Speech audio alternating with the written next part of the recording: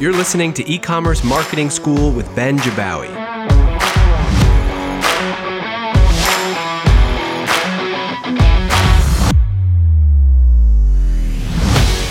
I'm still digesting the episode earlier this week from Mike over at Smart Sites. He gave us a lot of good nuggets around SEO.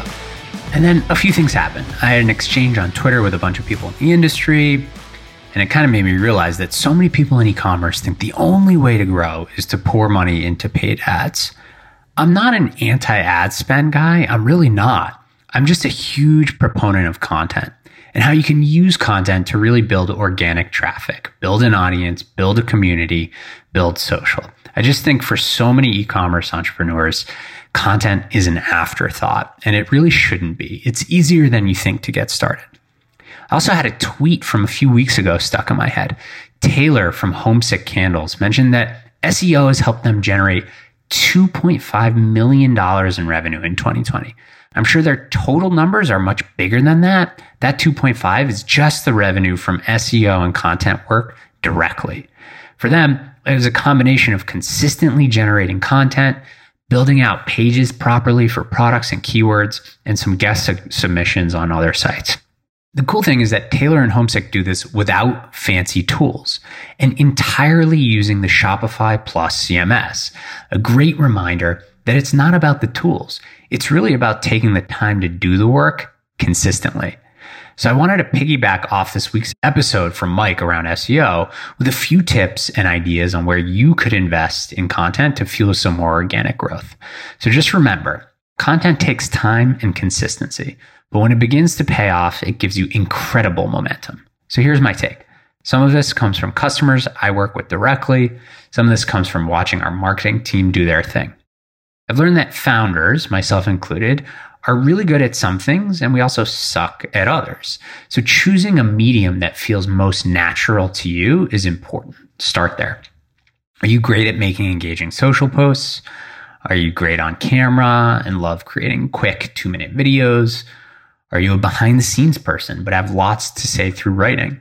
Or maybe you just have an easier time speaking but not being on camera. Whatever it is, choose one medium. Then open a Google Doc. You can generate a list of 5 to 10 topic ideas pretty quickly. I'll help. First, the story. Why'd you start the company? What first motivated you to build the product or launch the second or third product? Each of those is an important topic to cover. Like Mike was saying, start with important keywords that would bring someone to your store, right? Imagine these will be product related, like organic diapers for newborns. Next, think about common support issues that come up, right? Questions about the products you offer. Things like how to clean your new shoes or fun recipes to make with your new hot sauce you just bought. Just log into your customer support system, honestly, or your email if that's where you do it, and jot down the most commonly asked questions. Okay, next way to generate ideas. Think about common sales objections. Like, why isn't someone buying? Why wouldn't someone buy your product? Maybe it's hard to tell if it fits online or, what are the quality of fabrics? Objections are a great source of content ideas. Okay, next. After someone gets your product, does it require instructions or assembly? Guides can be another great set of content too. And the next thing you do, I'd actually go scan your product reviews. Thinking about how your customers speak about your product and how they use it is going to give you ideas. Okay, so to recap, your list should now include topics on your origin story, target product specific keywords, common support questions, sales objections, instructions, assembly or guides on how to use the product after they receive it, and maybe an idea or two that comes from customer reviews. So right there, that's 6 ways to generate ideas for a post. Now, remember that medium you said you're most comfortable in? Start there. So let's say you said video. You could now use your phone to make 6 different videos. You could post each of those on YouTube. You could also post those on social. So this is how it starts. Get in a rhythm, consistently executing on that one channel. Make it a daily habit. 1 new video a day. Do it for a week, then 2 weeks, then 3. And then when you're in a rhythm on that single channel, now you can think about how to take things a step further and actually repurpose that content into other formats. So now that you've got some videos up on YouTube, grab the embeddable versions and spend a few minutes embedding those into blog posts on your site. Each would have its own blog post. The video already exists, so you kind of have the video, you post it at the top, and underneath, use the video to describe what's happening, right? That's what you write and some of the themes that you're covering in that video. Then, once you publish that, you can include that post in your next email newsletter, on some social posts, or in some automated emails to support the sale. See what I'm getting at here?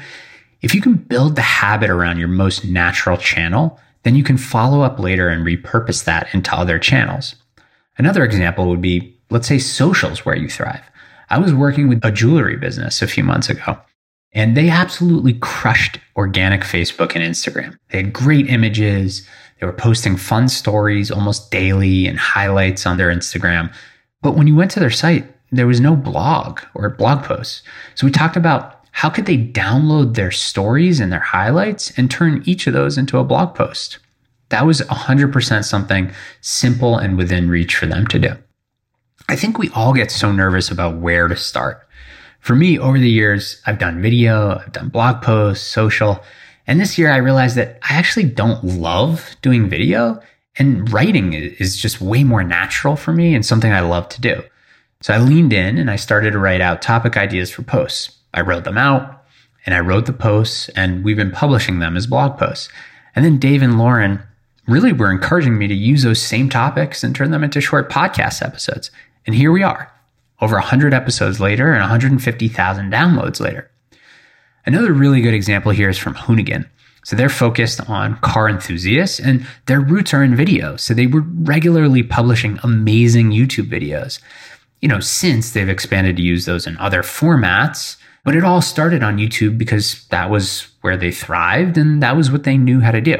Or there's Belladonia, who we covered in our book, but they really built up a community on social, right? So consistency in social and caring for their customers through social paid off for them. Now I'm trying to encourage them to expand into other channels. You should really try that topic generation brainstorm and think through a format that you can commit to for a week. One foot in front of the other, but there's nothing stopping you from sharing some of Homesick's $2.5 million in revenue from organic success like Taylor was sharing. Get started, generate ideas, be consistent, and go for it.